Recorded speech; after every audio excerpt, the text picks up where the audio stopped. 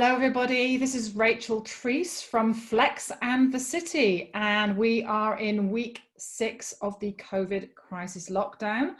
And today I am very lucky to be speaking to the wonderful Karim Murphy, who is the managing director of Horizon 8, based in the East Coast of the USA. So hello, Karim. How are you? Hello, Rachel. I'm terrific. Thank you. And thank you for inviting me to join Flex in the City. It's quite an honor. You're very welcome. How is lockdown going for you, Karim? Lockdown is beautiful. I live in a beautiful location. I'm fortunate to have my mother and daughter with me. I'm fortunate to be working with a great company and team of people, and we're moving forward. That's great. So as you probably know on Flex in the City, we love to try to find out get under the bonnet and find out a little bit about your background and how you came to be working in financial services and with Horizon 8. So can you just tell us a little bit about yourself? Absolutely. Well, if I go back a few years, I went to college in the Northeast with the ambition that I was going to become an electrical engineer. And when I realized that was different from what I wanted, I moved to Boston and started a career with Fidelity Investments in shareholder servicing, talking to customers every day about their money, which we all know everyone can be passionate about. It really helped me learn how to relate to people and learn the core of financial services is how to deal with customers. From there, I continued in financial services. I went on to work for State Street Corporation, as well as spent a few years with their transfer agency group, Boston Financial Data Services. And that gave me an even broader view of the investment life cycle and the various aspects of the business, and where I had the opportunity to work with brilliant leaders in the industry. I watched, I listened, I learned, and that really helped me in my career moving forward. Absolutely. So you're now at Horizon 8, which has operations in China, right? And in Europe and in North America. Yes, Horizon 8 is the European and North American arm of a very innovative technology company called Hung Tien, which was originally founded in 2004 as a partnership between State Street Corporation, China-based Insigma Technology, and one of the top 3 universities in China, Zhejiang University. It's been an amazing experience. I've been with the company now 10 years and have enjoyed every minute of it. So Karim, you probably are aware that sometimes I ask a question where I get my guests to explain exactly what they do in very simple terms to my mum. Now, my mum is very demanding and she likes things in very simple terms. So what do you do? What does Horizon 8 do in very simple terms?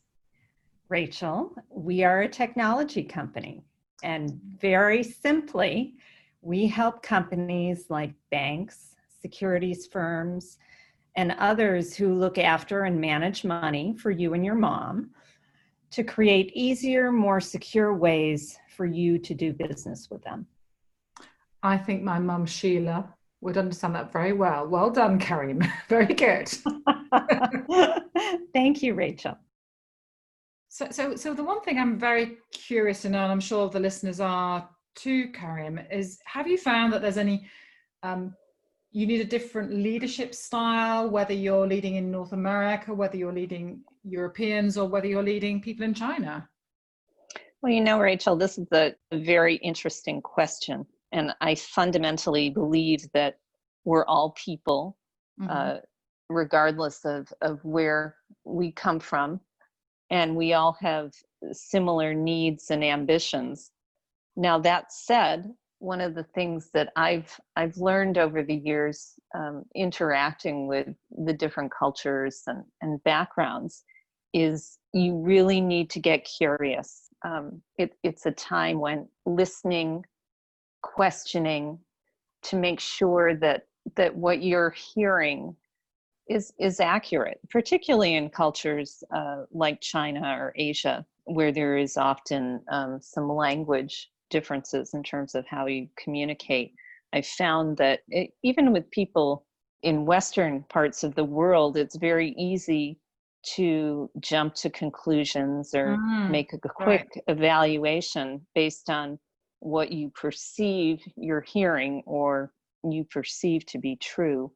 And what I've learned to do over the years is to become much more patient and get curious and ask questions and make sure that I fully understand the picture so that together we can work through where we need to go or what the best decision is going to be. So you're really using a coaching style of leadership, because curiosity is a big coaching skill. I am, one I learned from a marvelous coach. Great, fantastic. I know him very yes, well. You do. Thank you. So I'm going to move on to the fact that you are a woman, as I am, and you have been working in a male-dominated world. I think it's fair to say that over the last 30 years, Karim.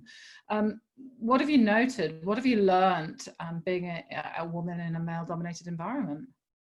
Yes, I am a woman, and I love being a woman.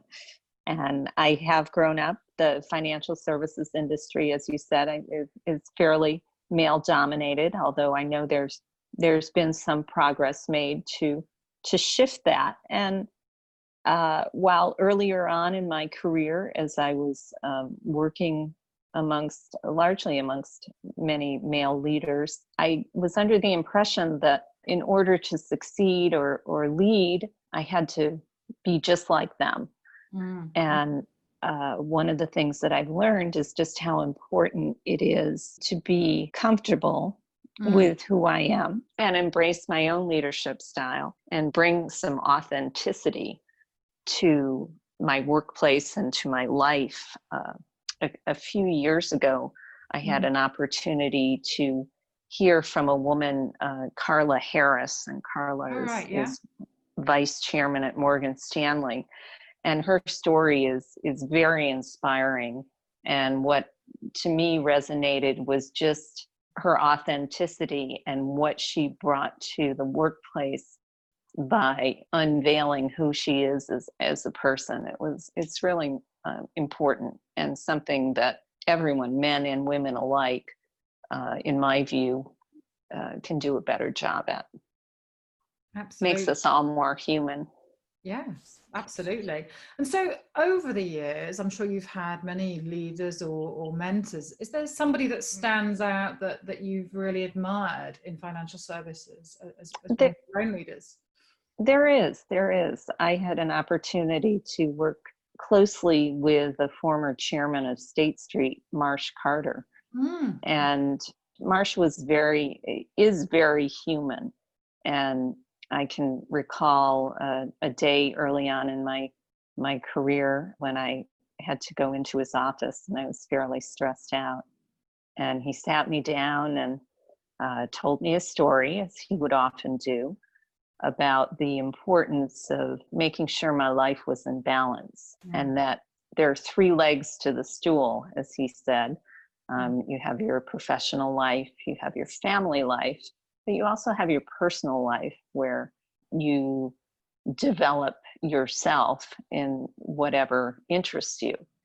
And it was at that point in time when I really took a step back and recognized the importance of that balance in my life. And that was really a turning point for me to look at how I could do things differently and still have a very productive career, family life, and personal life going forward.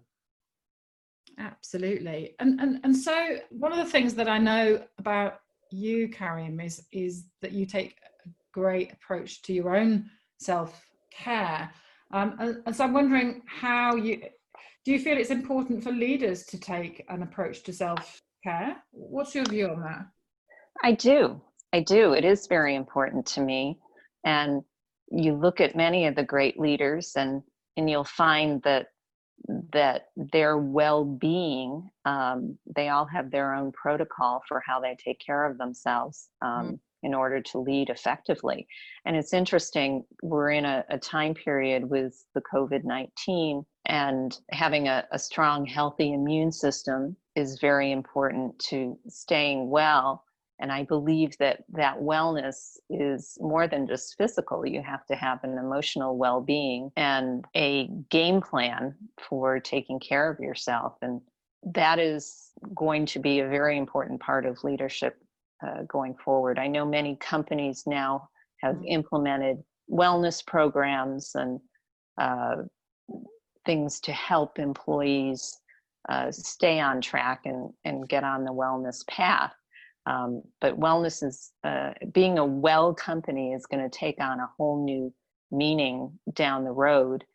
And to the point that I would say companies will be graded on how well they are. And that'll come from people wanting to work there, people wanting to do business with them. Wellness is a general trend that we're seeing all around the world. Absolutely. And financial services, we're going through a very challenging period right now in the middle of the COVID crisis. What skills do you think are going to be needed even more by financial services leaders, Karen?